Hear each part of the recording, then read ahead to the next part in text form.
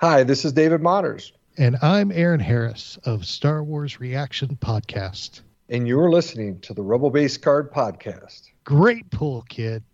Carabas. Perfect. I like that better. Everything's under control, situation normal, but everything's perfectly all right now. We're fine. We're all fine here now. Thank you. How are you? You found something. You found the Rebel Base Card Podcast. What a piece of junk. I'm your host, Greg McLaughlin. Just as clumsy as he is stupid.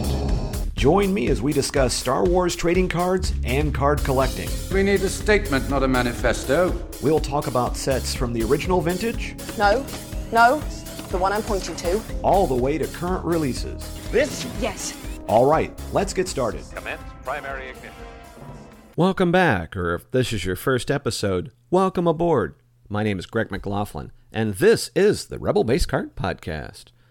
Good show for you, as my guests are Aaron Harris and David Motters of the Reactions Podcast. This was actually recorded as an after show after appearing on the Reactions Podcast earlier this year. And, in trying to find a place for this, the summer seemed to be a pretty good time as there was a lot of content recorded over, and, it's something I'll probably get into in a bit of the show notes is like, now we're sort of in this stage where, podcasts live between Disney Plus series as it were. And, it's an amazing how things like, well, let's say Celebration or, these shows really kind of dominate. And if you listen to, more than one podcast, or if you listen to Star Wars podcast, it is kind of interesting now to see the effect that this has had on all those. But, it's kind of an evolving thing, as it were, right? My show is no different. When I started off doing this podcast, the cards were in a little different place than we were today. So, and I think with them, they kind of started off doing Rebels reactions, and then when that show kind of wrapped up, they kind of went into Resistance reactions, and then after that, they just kind of became reactions, where they kind of evolved their show. And one thing they kind of found is that it was really cool doing stuff like that with each other, and it's this great relationship that has gone over time. And as I kind of look at my own show and how in doing the the questions or the breakfast shows with Gregory Cass from Ion Cannon, that has kind of evolved a little bit, but it's been fun because we kind of look forward to getting together and talk about shows, and it kind of makes a nice thing as well as with the Topps cards, as I'm kind of looking at some of these I'll get into in the homestead keeping, collecting has kind of evolved. My collecting has evolved. And so this is a great discussion talking about them, about their show. And there was some nice content because, David Motters is a psychologist. And so he does his own psychology corner. And sometimes he'll do these profiles of different characters in the show, but we had a chance to talk a little bit about collecting and things like that, and it almost kind of begged itself to have like our own separate show on it, but I don't necessarily want to get ahead of myself here. But this was a fun discussion. It was fun to revisit it, and I got a lot of it, and I think, like I said, I think you'll really enjoy it. But if I don't get on this homestead keeping, Uncle Owen is going to get on my tail. You can waste time with your friends when your chores are done. Now, come on, get to it. This is Ian Taylor. And I'm Norrin Rudd of the Marvel Card Collectors Podcast. And you're listening to the Rebel Base Card Podcast. Great pool, kid. All right, for homestead keeping, we seem to be on the cusp of the release of the 2022 Topps Chrome Star Wars The Mandalorian Beskar Edition.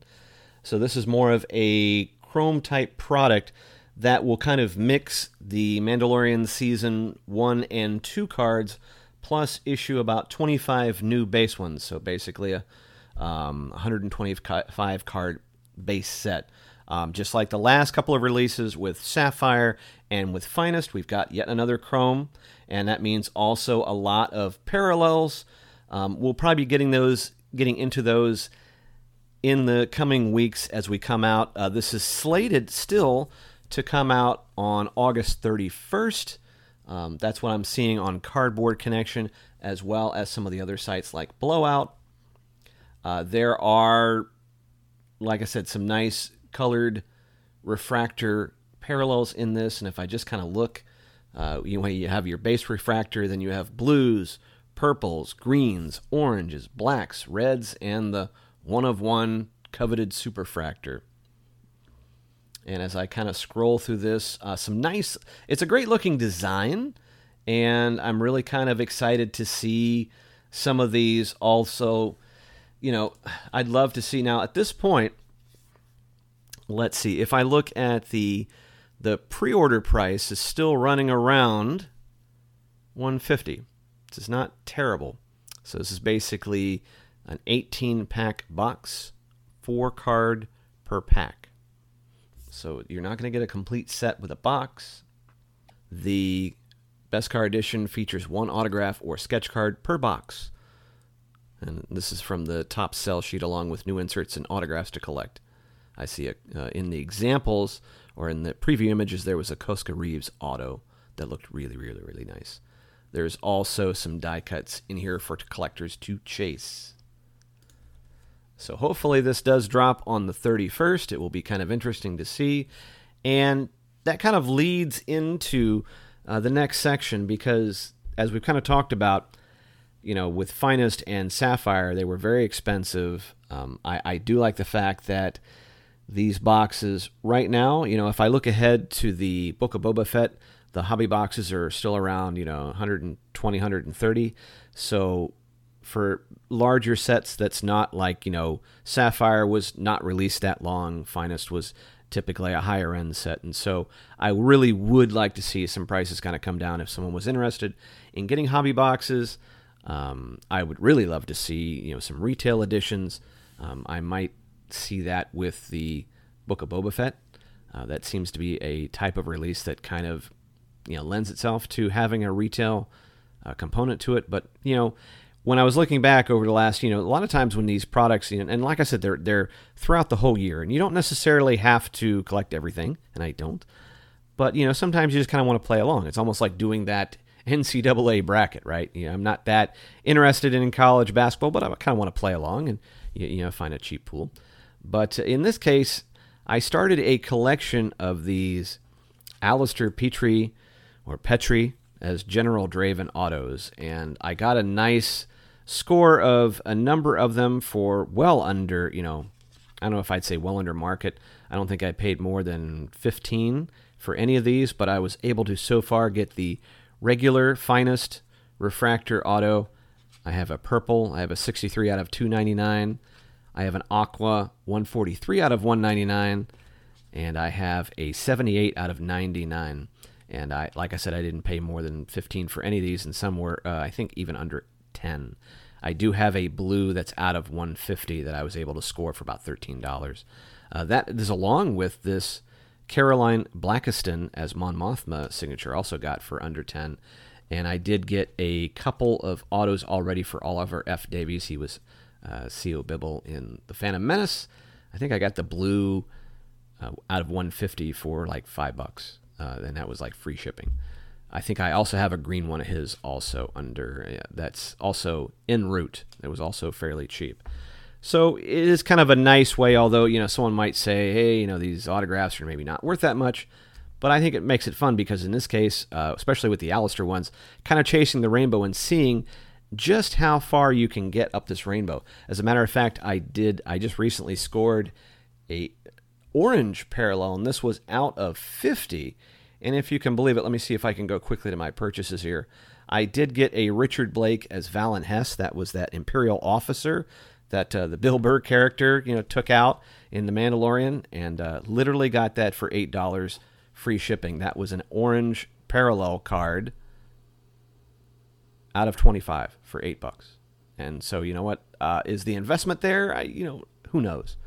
But in this case, it was just kind of fun to collect maybe a little differently. And like I said, the whole theme of this is about, evolving your collecting a little bit and not necessarily feeling like you either have to invest the kids' college fund or just sit on the sidelines. But in this case, you know what? Instead of like scrolling down and going, well, these autos aren't really worth anything, you could kind of go, you know what? A nice rainbow is kind of fun. And to see if you can chase it and also keep under budget. Because at the end of the day, I think all these Alistair Petrie General Draven cards well under $50. And I'm like, that is really amazing when you kind of think about it. And I'll have to kind of price this out at the end about how much. And of course, I could have just saved that and put that into a living set card, or just hold off and maybe kind of save up for that hobby box. But in this case, it is kind of fun to play along. Some of these autos, especially the Caroline Blackiston, who played Mon Mothma in Return of the Jedi, I was very surprised that the auto that I got was as inexpensive as it was, especially considering she's kind of getting up there a little bit, and some of those Return of the Jedi autos may not be as plentiful as they used to be for obvious reasons. At any rate, so that was just kind of that. I'm still chasing some of the Sapphire cards to build part of the puzzle, and identifying those. So I recently got another one in as I've been kind of expanding slowly that puzzle, and that's another one where some of these cards are a little pricey, but I've been able to keep them more or less under. In some cases, get them as low as about like $8. Because the Luke #1 is like insanely expensive, and of course, what really makes these expensive are the colored parallel ones. Those are really pricey, but it's been a fun chase, and once again, it's just trying to find a way to kind of enjoy the release without feeling like you have to buy everything, but also feeling that you're kind of in on it, and you're not missing out. Maybe there's a little FOMO in that, but it is kind of fun to try to collect a little differently. We'll see what happens, how I kind of feel when the Beskar edition comes out. I'm not necessarily a huge Chrome nut, but we'll have to kind of look and maybe see what we want to do as far as that's concerned. I would almost have to say, because a lot of these cards are repeats of some of the other Mandalorian sets I already have, I'm not quite sure if I'm that interested in collecting them again. And I think that kind of goes back to when the Force Awakens Chrome Edition came out. I really wasn't that interested because I've already had those cards. The Book of Boba Fett cards, those kind of interest me a little bit. I may try to chase a full base set of it. But once the cases go out and some of the whales go through this, and maybe this is my suggestion to you, is, then you can kind of go back and kind of go through the secondary market and just kind of see what kind of, trips your trigger. Will there be more autos? Will there be some more bargain autos you can go after? And maybe kind of collect a rainbow of those. That might be something to see, and see which characters. That would be kind of interesting, so have to keep on top of that. Anyway, so those are the two releases. Let's hope that this release happens on time as we kind of get back into normal, and we'll be looking forward to the Andor online sets when they come out. Once again, I have nothing in writing, but I can only assume that Topps will do, just like for the other shows, we'll do an online weekly release. And when that comes out, I do kind of like those. It makes it a smaller set. It's a little bit of cost, but it is kind of broken up over the weeks. And of course, there's always the living set. Carlos Caballero and Chris Penix have just been killing it. And I think they're in the 330s, almost 340. It's crazy. But that's been going on since the summer of 2019. Still good stuff. You can always see those releases on Tuesday afternoons at Topps.com. And anyway, see what is in store, and maybe things you can add to your collection as well. All right, that's it for Homestead Keeping at this point. We still have some interview. We still have some summer content that is coming out in the weeks ahead as the summer kind of comes to a close. I still have some of my audio from ScarifCon, as well as some of the other ones as I've been kind of building my summer vacation show. And then I do have a couple of interviews that are scheduled out that I'm kind of excited to get into that we'll be recording in the next couple of 3 weeks. And so real excited to bring that content to you. It's really fun. So I hope you enjoy tonight's show with Aaron and David from Reactions, and I'll see you on the other side. Hi, this is Dan Z from Coffee with Kenobi, and you are listening to the Rebel Base Card Podcast. Great pull, kid. We're in attack position now, sir. Hold here. We're not going to attack. I have my orders from the Emperor himself. He has something special planned for me. We only need to keep him from escaping.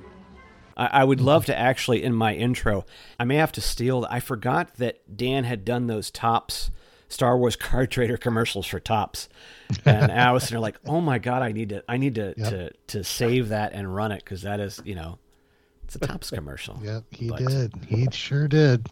That was way back in the day. Oh my god. So, oh my gosh, I forgot about those. I have not listened to an episode of Rebels Reactions, and I can't tell you how long.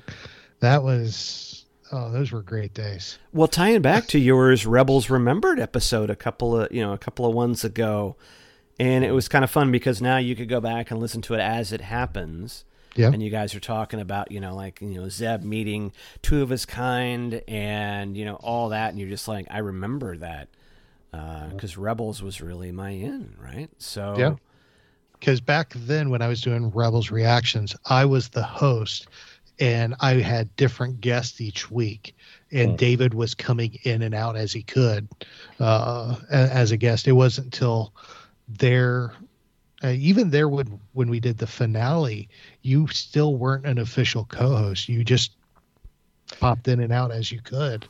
And it was when we relaunched afterwards, after the show ended, we relaunched Rebels Reactions with the review of the book.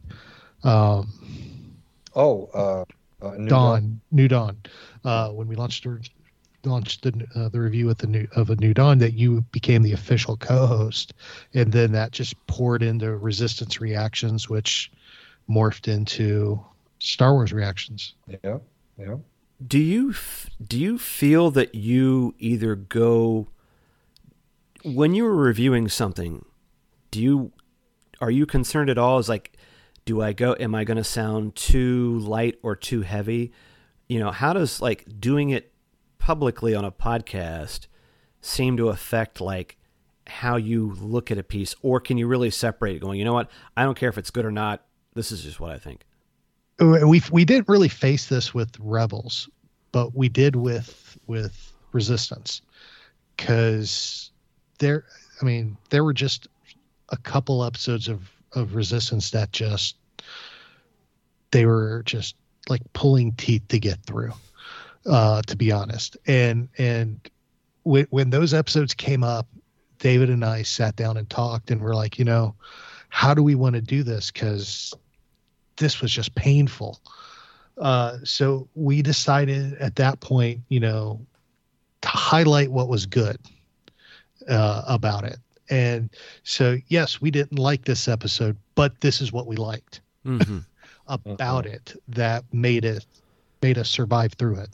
And that's how we've just tried to be. We've not tried to be down on things. We've always just tried to find the best in everything that we've reviewed, whether we've liked it or not liked it.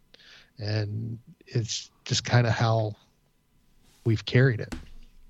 Yeah, I agree. I remember Greg, and it's interesting Aaron brings it up. I remember some nights where we would watch, again, 2 seasons. We covered 2 seasons of Resistance Reactions for the Coffee with Kenobi Network. And I was teasing Dan a year or two, I don't know, ago, and I said, man, you owe us for covering that.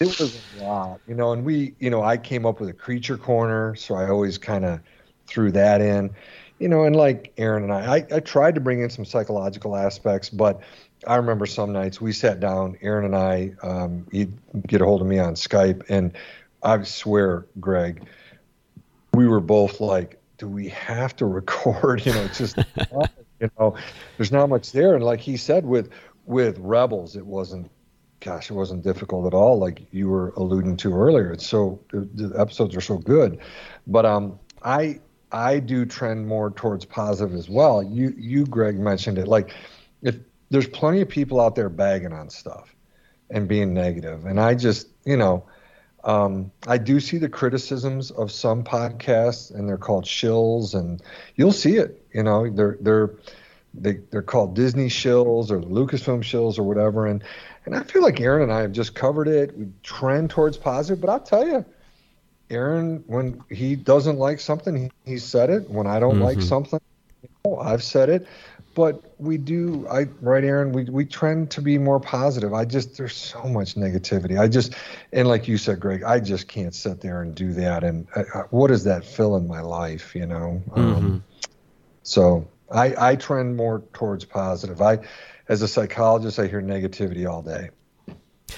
It's interesting that you have been bringing up your day job in this, because I would, it's a lot of times when you talk to folks, whether they are, they work at a hospital or not, or they're a doctor or whatnot, they're like, boy, I don't really want to tell people what I do or how I do it because that kind of opens up.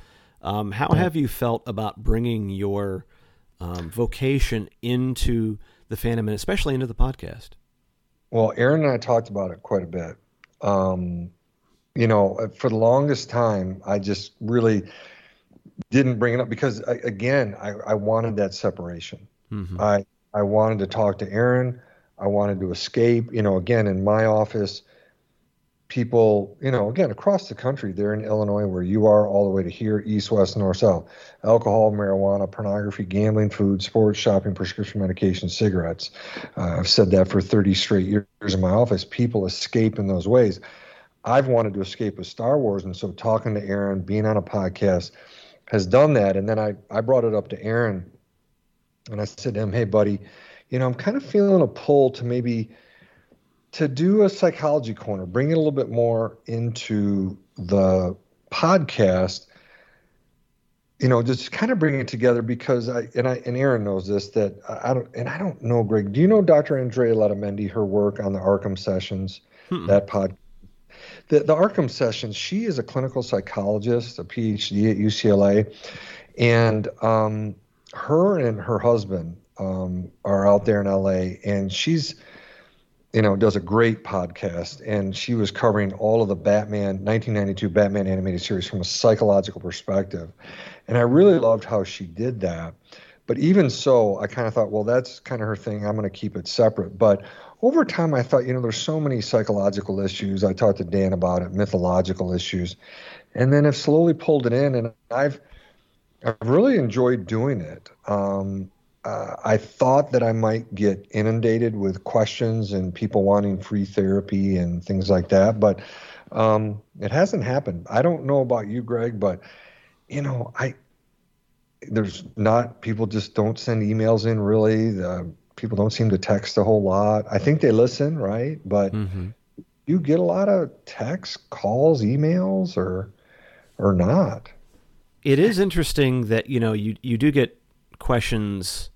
You get questions on cards and whatnot, and you try to help what you can, or you say that, sometimes I wonder if my personal bias towards a particular way of collecting or a particular card or things like that, or a release, I'd hate to dissuade somebody from getting something because they're thinking about it or because I don't necessarily think it might be the best way to collect, but you have to kind of go, I think if people listen long enough, you'll get an idea of probably where I'm coming from. So if I say something to you, then if you're paying attention, right, if you're not looking for that instant gratification, then you'll kind of get an idea of where I'm coming from. I'm assuming that those who maybe found me out as, like, hey, I'm investing, but you don't really talk a lot about investing, so I'm not really going to stick around.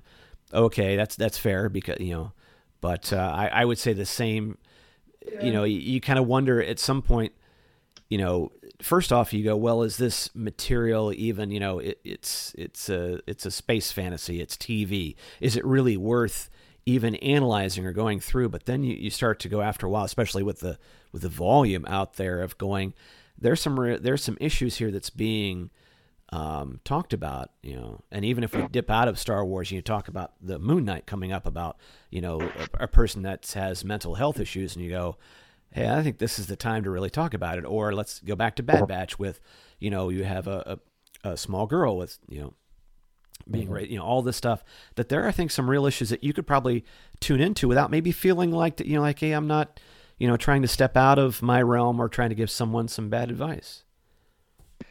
Yeah.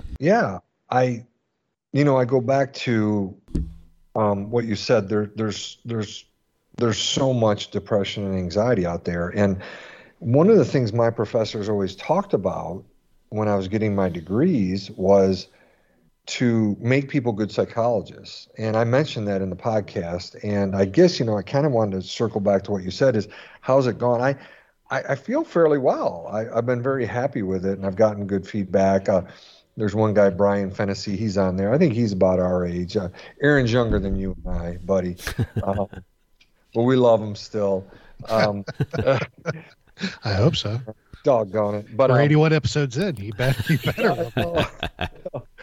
But he had said, "Hey, Dave, we need a psychological profile of the Ronin, and that was a perfect time to do it." And like I mentioned in that recording, I got a hold of Emma, the Candon, the author, DM'd with her. She was so helpful in giving me some insights, and she's psychologically minded, has her master's degree in psychology as well as being an author, and just really enjoyed doing that. Now, I do think part of it though is the preparation. Like when I've heard your podcast, Greg, you're on it, man, and I have told Aaron, like, I really want to do a good psychology corner, or I don't want to do it, and so I won't if I don't have them. But sometimes I've found I'm like, I don't want to do it. I just want to talk Star Wars with Aaron and with you, So, but overall, to answer it, it's gone better than I thought it would go.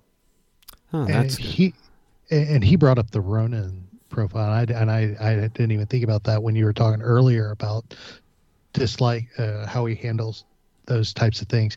The Ronin thing, the Ronin profile, David carried, because I couldn't even finish the book. I was so disinterested. Mm-hmm. I still have not finished the book. It was just not my cup of tea. But David loved it. He was into it. He carried that profile because it was something that he was into. And again, it was just something that I just, I was along for the ride. Yeah. And when he said that before we recorded, Greg, Aaron said, "Look, you just carry it. You do it." And I'm like, "No, I'm ready, buddy. I got it." And that's that teamwork kind of thing. And it works pretty good. Yeah. And that's what I love about both of you, because I think you bring a lot to the party. And, it's amazing also, as I looked back at the library and I'm like, my God, they've been, Aaron's been doing this for a long time. And, we've gone through, Aaron, you've gone through a lot since 2015, 2016. Yeah. And, to be able to come back week after week. And like I said, when it goes back to Coffee with Kenobi, but just as much you guys, as far as we're going to keep doing this and we're going to figure out a way to make it work. And really still feel like there's that energy every time you start in one, and, you're like, hey, we're just going to talk about this and enjoy it. And it's amazing how you're able to keep it fresh and keep it fun for yourselves to do. This is not your job at all. And we've had times where we'll have a subject and we'll get on the mic and we'll dial each other up, and I'll be like, you know what? I'm not feeling it tonight, dude. Let's just, and that's where the random chatter episodes come from. It's like, I'm just not feeling the topic. I just don't feel I'm ready for it, or I'm just not feeling it. Let's just talk. And we'll just shoot the breeze for 45 minutes to an hour about just about anything that crosses our mind, whether it's Star Wars or not. And we have that flexibility with each other, and the flexibility, and I think what also has made it made our relationship for this podcast work so well is we know we're doing it for fun, and we know that our families come first. Yes. So when something comes up, we have no problems. You know what? Just put it on hold. Don't worry about it, and take a unscheduled hiatus if necessary to take care of what's truly important. And I think we've had that mutual understanding from the beginning, and I think that's really benefited us in this time. Do you have a fairly vocal community audience, and what kind of things do they bring to the table, if any? We have a very quiet audience. Yeah, that's why I was asking you, Greg. I see stuff periodically they'll respond, and I see Aaron responds via our Star Wars Reactions Twitter page. People will comment periodically, but like I was just saying to you, I'd be more than happy to answer some questions for people about psychology even. And, show me where you can get that for free. Where? Exactly. You have a mental health, crisis in our country. We can't hire enough psychiatrists here.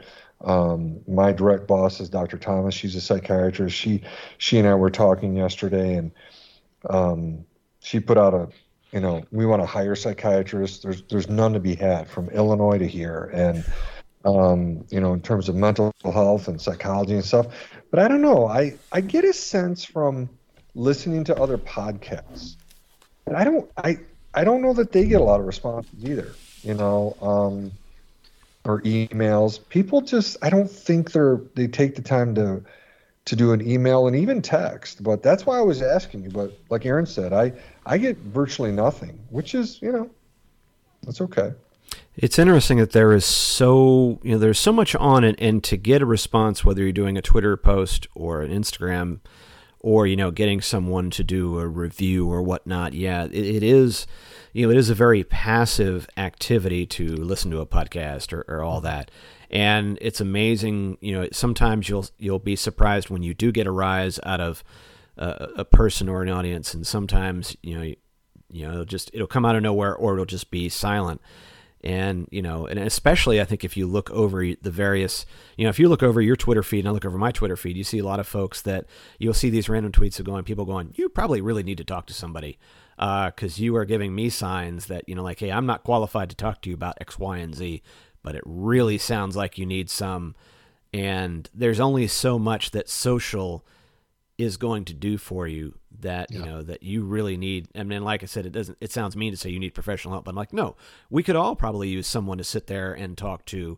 And even if it's just a matter of someone listening, I think that's what's most important out there. Yeah.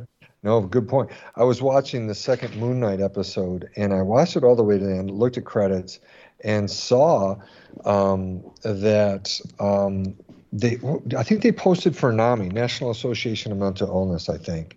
I got to double check that. But I thought that was pretty cool because he does suffer from what used to be called multiple personality disorders, could now call it dissociative identity disorder. I did cover that in one of my psychology corners a couple months back and stuff. But no, you're 100% correct that there's only so much you can do over an email or so on. And ultimately you just recommend people to talk to somebody. But I'm still actually quite surprised people don't throw a few questions out there, but again, I honestly, like Aaron said, I want it to be fun. It's nice to share some psychology. Most importantly, to talk Star Wars. I have to admit, I truly don't want to get bogged down in responding to tons and tons and tons of emails or tweets or texts, like that. So, yeah, it's sort of like it's either going to be feast or famine. yeah, no doubt. Oh my goodness. Do you have plans, or are there cons in your area? I don't know if I lived in St. Pete for a time, and I know, like, when you're down, when you're in Florida, and it really takes a long time to get out of Florida. Yes. So, going to cons, and I know that St. Pete Comic-Con was earlier this year. I missed it by like a week. I was down there. But it seemed like there's a little more traction in some of these Florida cons, and I think that has to be really a boon for you both, because it's like, all right, you guys are finally catching up with us, and we can actually go out and see some people, because it's kind of hard, people don't get down your way that often. Yeah, exactly. And it's, that's why some of these cons are and they're spread out, besides MegaCon and Tampa Bay Con, there's the big con in Miami that happens once a year, but it's Miami. That's a haul. 4.5. It's a haul. It's 4.5, 5 hours away. Or Pensacola. Pensacola has a huge con once a year. But still 5-6 hours the other direction. Actually, maybe even a little more going up into the Panhandle. So if it's not in Tampa and it's not in Orlando, it's not on the radar, honestly. Mm-hmm. And honestly, even though if it's in Tampa or Orlando, the traffic in those cities is just ungodly. But we try to, I haven't been to MegaCon in 5 years. Wow.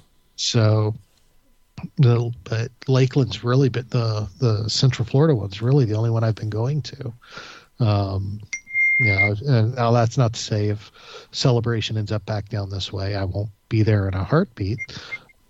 And then for you, what's the distance like from Ocala to Orlando? What is that? That's got to be a bit of a clip. Yeah, Aaron is a little bit closer than me. I'm an hour and a half. Okay. Yeah. So I was down pretty quick, and I'll meet Aaron there at Galaxy's Edge, and we did that. So yeah, I'd like to be a little bit closer at the same time. And again, I've talked to Aaron. I've lived in Tampa, St. Pete. I think I said that to you, Greg. And my wife and I lived in St. Pete, 4th Street North there, just across the Howard Franklin. Yeah. And we lived there in 99, 2000, moved over to Orlando for a year or so, and then came here to Ocala in 2002. And so we don't, we've got traffic issues, but nothing like Tampa, St. Pete, Orlando. So it is actually kind of nice to be an hour and a half from Tampa, hour and a half from Orlando. But at times I wish I was a little bit closer. But yeah, it's pretty convenient. I can buzz down pretty quick to the Disney property and hit all that stuff up. So yeah. Do you guys try to go, how many times do you go, like annually, X number of times a year, or is Disney just sort of like a once in a blue moon? Back in the day, it was a regular thing. Back when I was covering for Star Wars Weekends, we had our annual passes. We kept our annual passes, I want to say, back till Star Wars Weekends ended in 15. I was probably 18, 17 or 18 is when we got rid of our annual passes. And a lot of it had to do with my wife got tired of the crowds and everything, but now and so we haven't had passes since. I did something similar. Yeah, we because like Aaron said, my wife and I, we did the passes. It was the best way to go, buddy. And you just go down, buzz down whenever you wanted. You didn't feel the pressure to be there all day, and you'd hit it up. And my biggest thing was to be able to go to Star Wars Weekends as much as possible. And just like Aaron said, we held them one more year. They, loved seeing James Arnold Taylor with Star Wars Weekends. Was hoping they would continue it. They stopped it in 16, and then of course they had. They said they were going to, build a Star Wars land, and so that all ended. And so we stopped our passes after 16.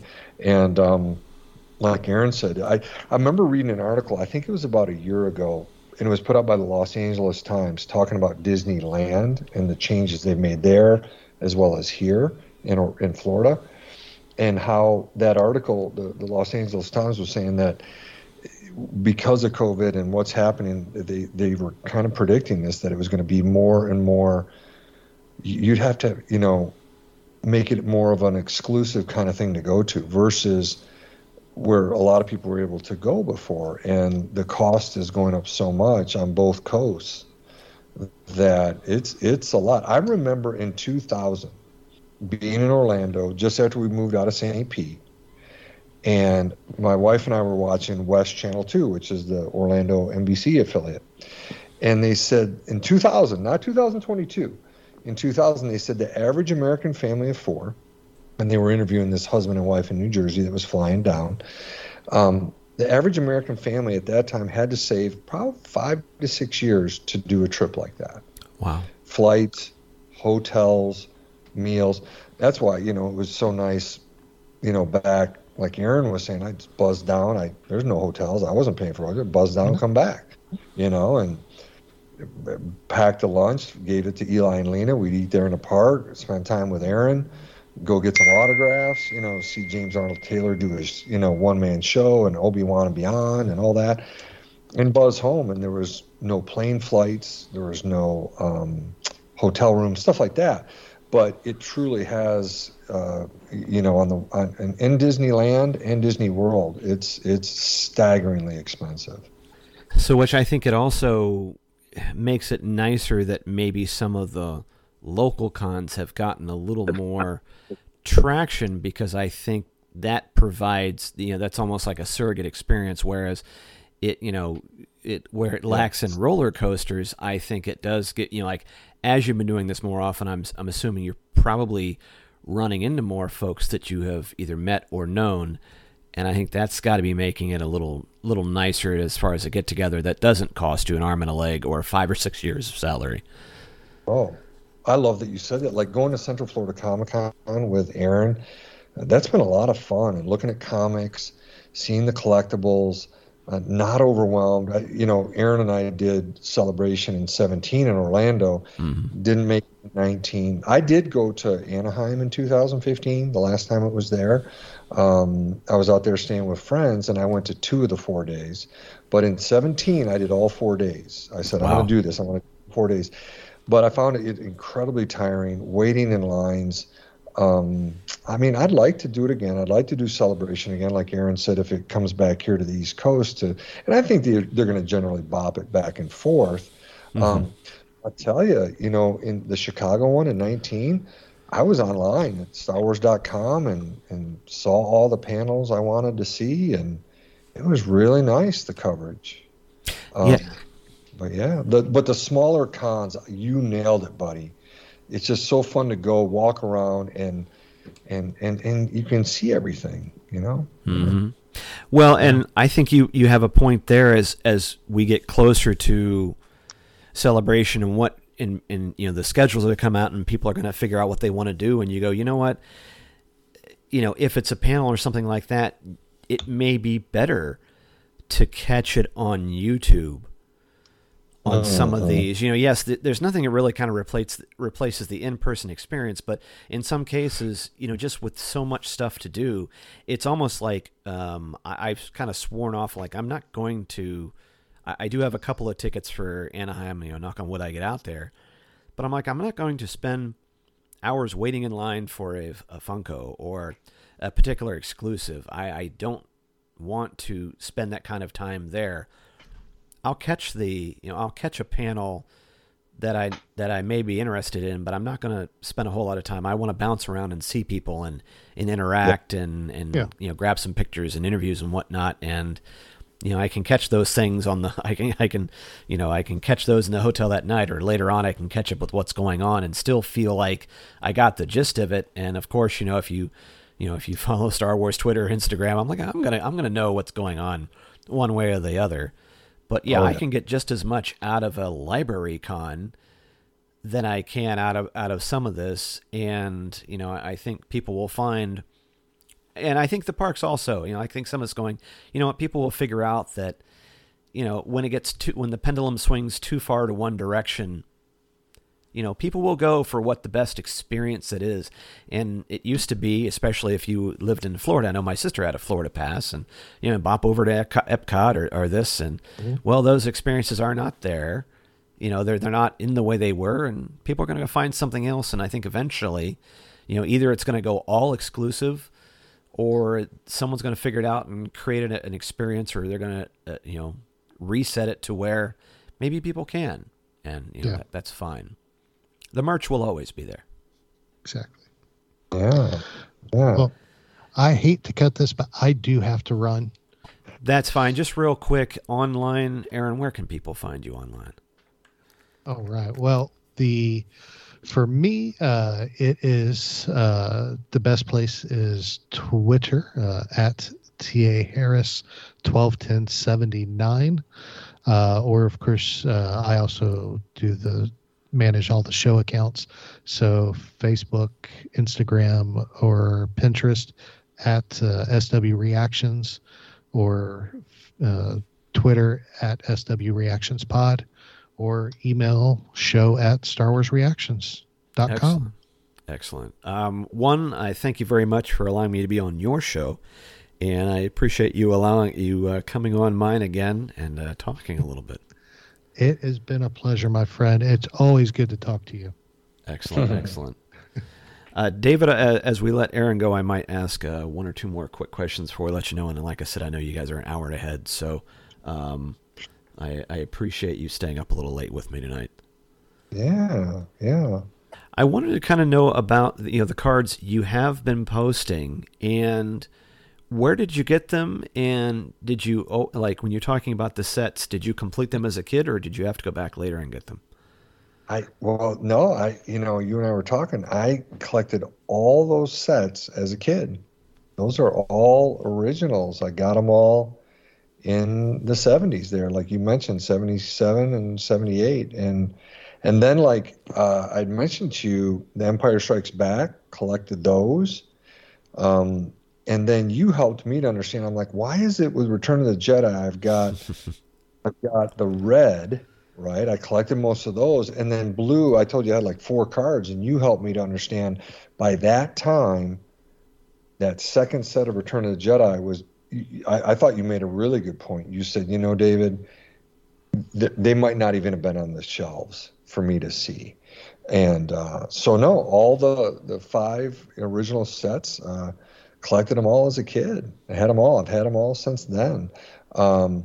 You helped me finish off that second Empire Strikes. I had all of the first red Empire Strikes, second set, almost everything except the 10 cards you helped me get. I still have to get on and eBay and try to get that third set. I had virtually none of those, and you helped me to say, hey, Dave, this is what they are. And like I said, yeah, all of that was as a kid. All of it was as a kid. When you and I'm 53. I was born in 1969, so I was 8, 8, 11, and then 14. Went to Return of the Jedi opening night on 83, and so collected all those when they were on store shelves. Oh my goodness! Now, for all those years, did you have them in a shoebox? Did you put them? I don't think you would have put them in binders at that point, but how did you keep them and still manage to have them after all this time? Yeah, I don't know what it was. I was really good about, I had $6 Million Man magazine. That's why I loved it when you mentioned them. I was going to mention on the podcast, when you posted those pictures of Moonraker, Jaws 2, Close Encounters, those were awesome pictures, dude. And oh, by the way, I remember putting $6 Million Man stickers on the chest of drawers. When you mentioned that, that cracked me up when you said that. I'm like, I did that, man. But, I took care of my stuff really well. I think I was trying to remember, with the Star Wars Empire Strikes Back, Return of the Jedi cards, I must have had them probably in a shoebox, and again, kept them dry, kept them in really good shape. I was really good about that with magazines, with, cards, all that stuff. Just really, I kind of did it to the nines, and I'm not sure why. I don't know. Did it with books too. As a clinical psychologist, I love my books, and I love books, opening them up and smelling them. I love learning and all that, but kept them really safe. And then and ultimately, I was gonna the binder that you were showing there, I got very similar. Open it up, and I got them all in a row in the plastic sleeves. And so what I did was, when Aaron and I wanted to, of course, I loved all your thoughts on this. Why are we doing this whole thing of podcasting? How long do we do this? But he said, we probably should do a social media campaign if we want to, get a few more listeners and stuff. Again, I like what you said, we're not viral. There's nothing like that. But, and so we came up with some different ideas, like Trading Card Tuesday, Moons and More Monday, and I guess Who's Who Wednesday, Friday fun facts. So I said to Aaron, because he knew it, I said, I'll take a picture of all the cards. Again, not high quality, you know that. Right. Just took pictures, took them out of the sleeves, took pictures, put them back in. And so I think I took pictures of, obviously, the first, 5 sets, and then I did the 132 of the first set of Return of the Jedi, or of Empire. Is that right? Is it 132? Yeah, it's actually double of the 66. So It's 132. There we yes. go. So I took all those, and so then he said, well, I'll set it on those days where we'll release 4 cards per day, and it would last a while, and then I can do it with the second set of Empire and ultimately go from there. But so that's where, it's one of the first times I took them out of the sleeves in years, and just took a picture, put them back in, and sent them in a Google file. Aaron set that up, and then he just posts them. But it's like you said. I love what you said. It's kind of like, let's do it when we can. And there's other times where he's like, look, I got stuff with my parents coming into town. We've done exactly like you said. Record when we can. I do feel the pressure sometimes to do it weekly, but I'm like, I'm not being paid for this. Or you. But if you started getting like, endorsements, at times I was like, man, I'd like to get some of that, or get some sponsors. It'd be nice, but I just don't know. There's so many, Greg. Really after 2015, the start of the sequels is when you saw all these podcasts really blow up. But yeah, so yeah, I've had all those cards since they originally came out. Did you feel like when the sequels and so forth came out, did you notice cards showing up at Target and Walmart? And did you maybe feel the pull to grab a couple of sets, or you just... I didn't. No, I saw them, probably a lot more sports though at Target and Walmart, more of the sports cards, but I didn't. I kind of had those original ones, and I think, like talking to you, I was like looking back at my binder. I'm like, wait, I got to finish off this Empire Strikes Back Series 2, and that was really good. And I'm like, well, wait, I do want to get Series 3 and then finish up Return of the Jedi. I want to get, like you said, the 5, 6, 7, 8, the 10. I want to get, that's really kind of my goal, is get those and see how it goes. I just haven't had time. My son finishes, it's his senior year, so that's been keeping us busy. And it's like I said, it's hard to record. And I don't know if you were saying it on one of your podcasts. Well,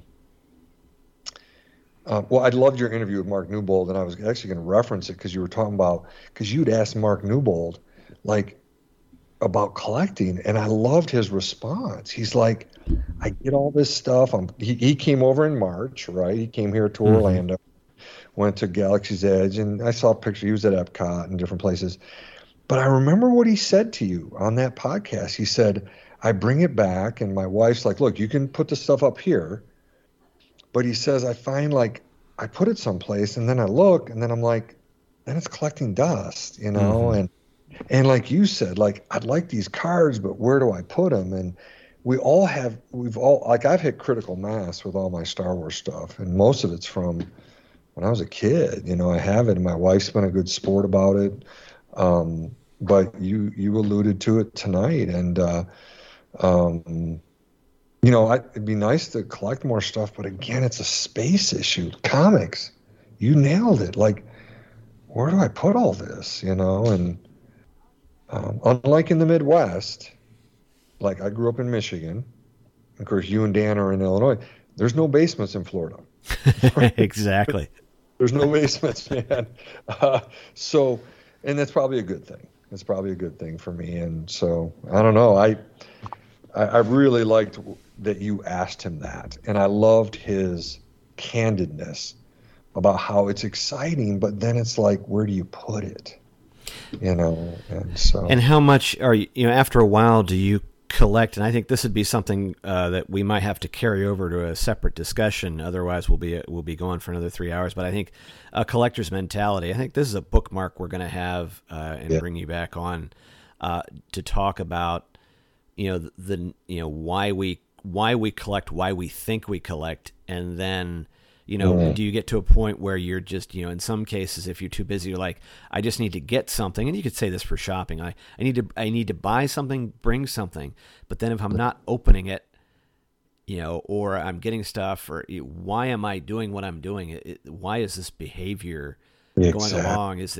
Do I just need that hit, that endorphin rush of getting something, collecting? And then what am I going back to versus something that I'm not paying attention to, or it's gathering dust? Did I really need to get it at all? That would be something once again, if we could get you professionally on the clock for for a Yeah. podcast, Yeah. I'd love to dive into that. Well, and I've heard, yeah, and I think I seem to remember Dr. Letamendi. She did a show on the Coffee with Kenobi network. I don't know if you remember Lattes with Leia. Mm-hmm. And of course, she was on Arkham Sessions before she did that, and she did a show with Amy Ratcliffe. Well, they did it for a couple years, Lattes with Leia, but they did one on collecting. I think it was there. Maybe she did it on Arkham Sessions, but she talked about this issue a bit. I need to look back and maybe revisit that and see what she had to say. But I do this conversation could go so deep, even beyond just psychology of why we do this. And like right now, what I've noticed, Greg, is a lot of my clients, particularly during the pandemic, they would order so much stuff from Amazon, and it was like the chemical pop, right? We call it that dopamine shot, when the box arrives and they'd open the box.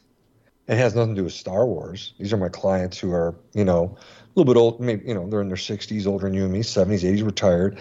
And they open the box and it's kind of like, oh, okay, why did I order that?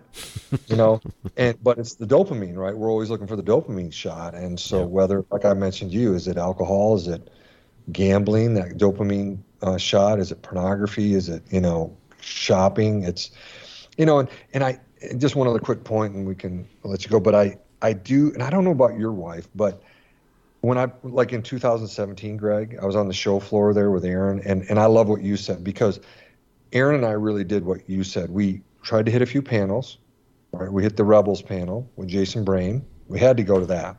Dave Filoni, the whole Rebels cast, we hit it. But we spent time on the show floor walking around with friends, right? And what I noticed was this, and I don't, and this is, again, Star Wars Celebration at Orange County Convention Center.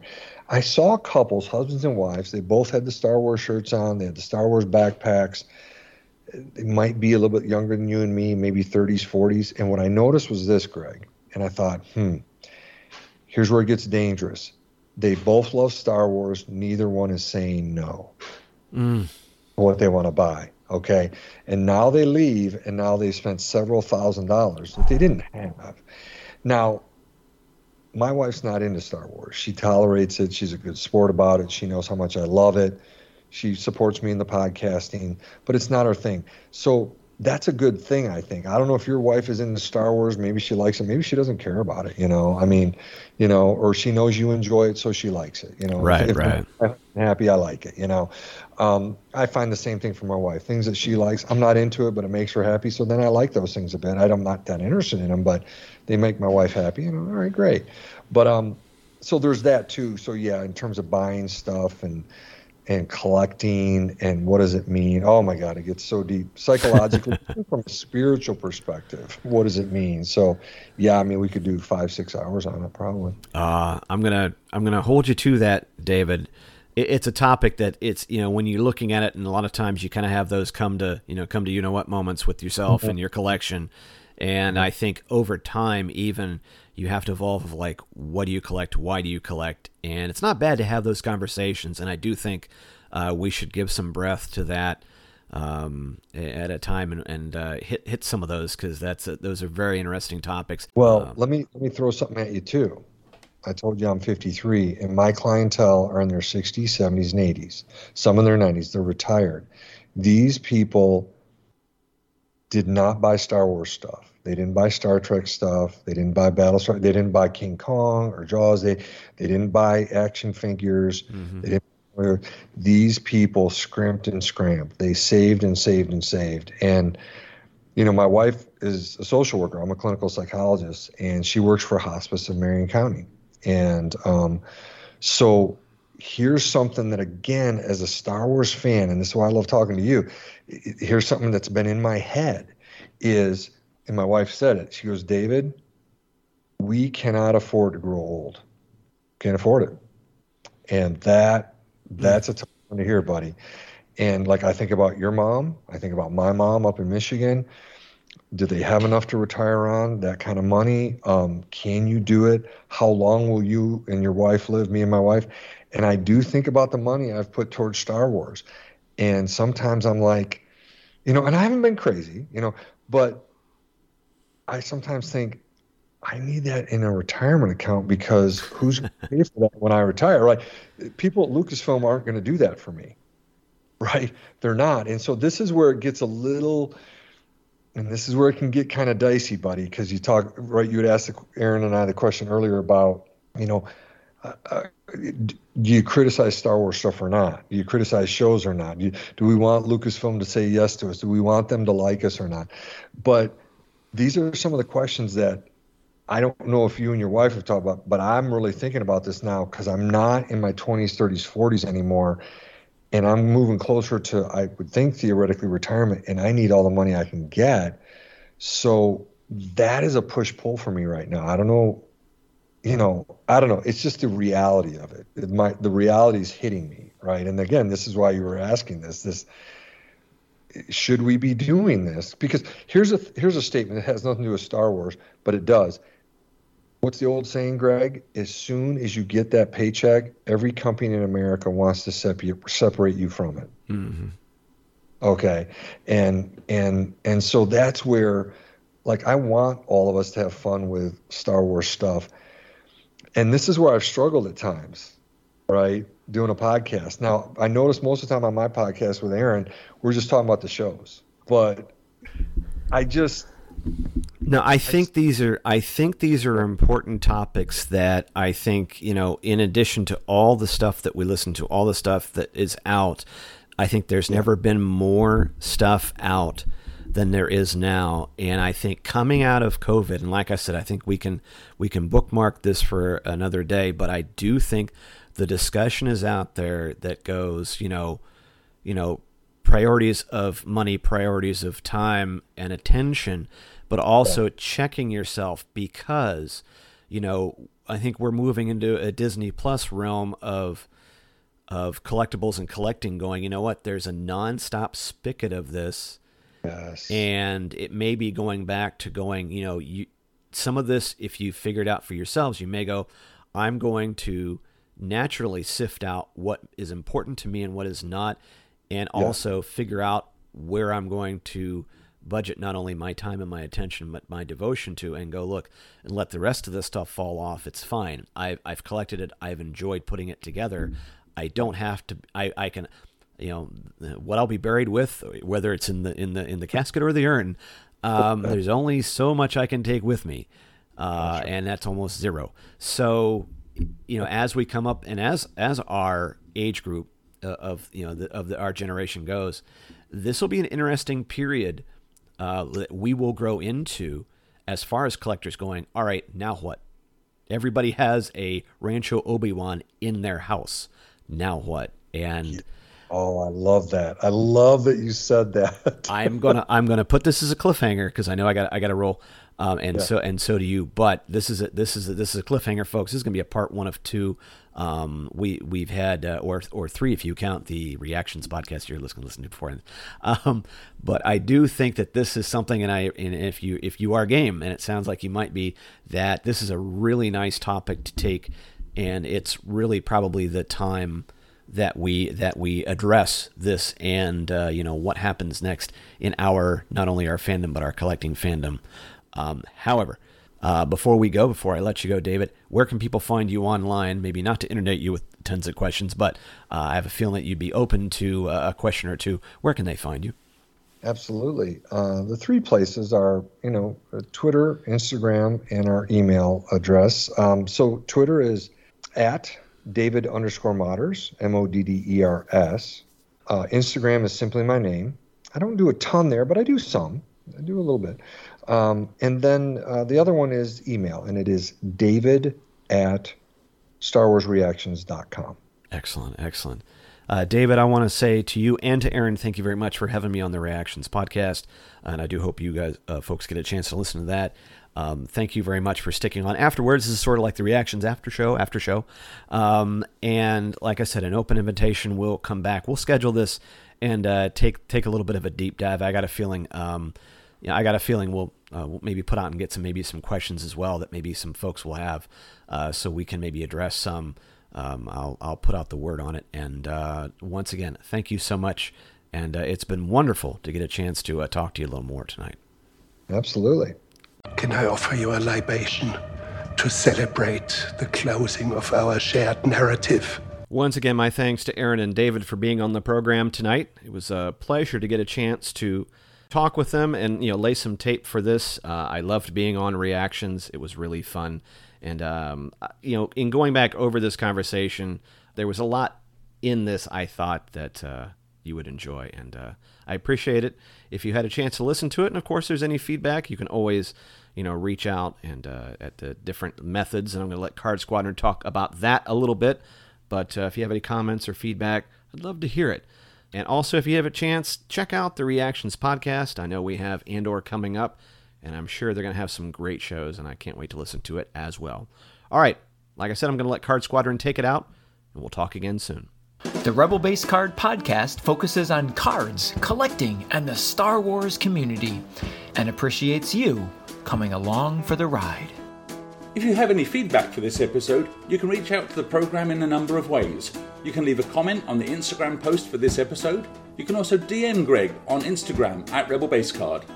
Make sure to also follow the Rebel Base Card on Twitter and Facebook at Rebel Base Card. If you want, you can send an email to greg@rebelbasecard.com.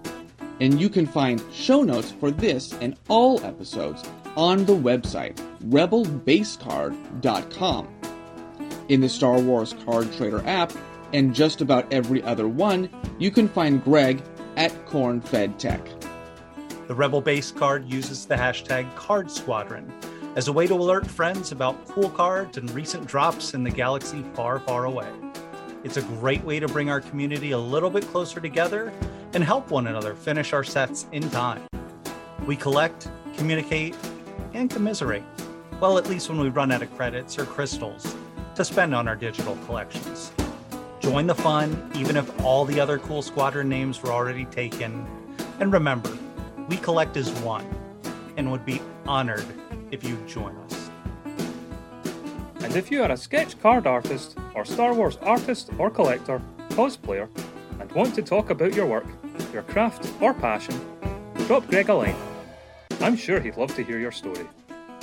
You can also help the show by leaving a comment or review on Apple Podcasts, or wherever you got this episode. Otherwise, the mission is clear. Keep those cards out of the hands of the Empire, and the Rebel Base Card will return soon. The music for this podcast is brought to you under a Creative Commons license from Trent Reznor and Nine Inch Nails. This is Discipline off the album The Slip. This podcast is not affiliated in any way with Topps, Disney, or Star Wars, nor is it endorsed by Disney or Lucasfilm, and is intended for entertainment and informational purposes only. All names and sounds and any other related items are properties of their respective trademarks and or copyright holders here in the U.S. and abroad. The official Star Wars website can be found at www.starwars.com.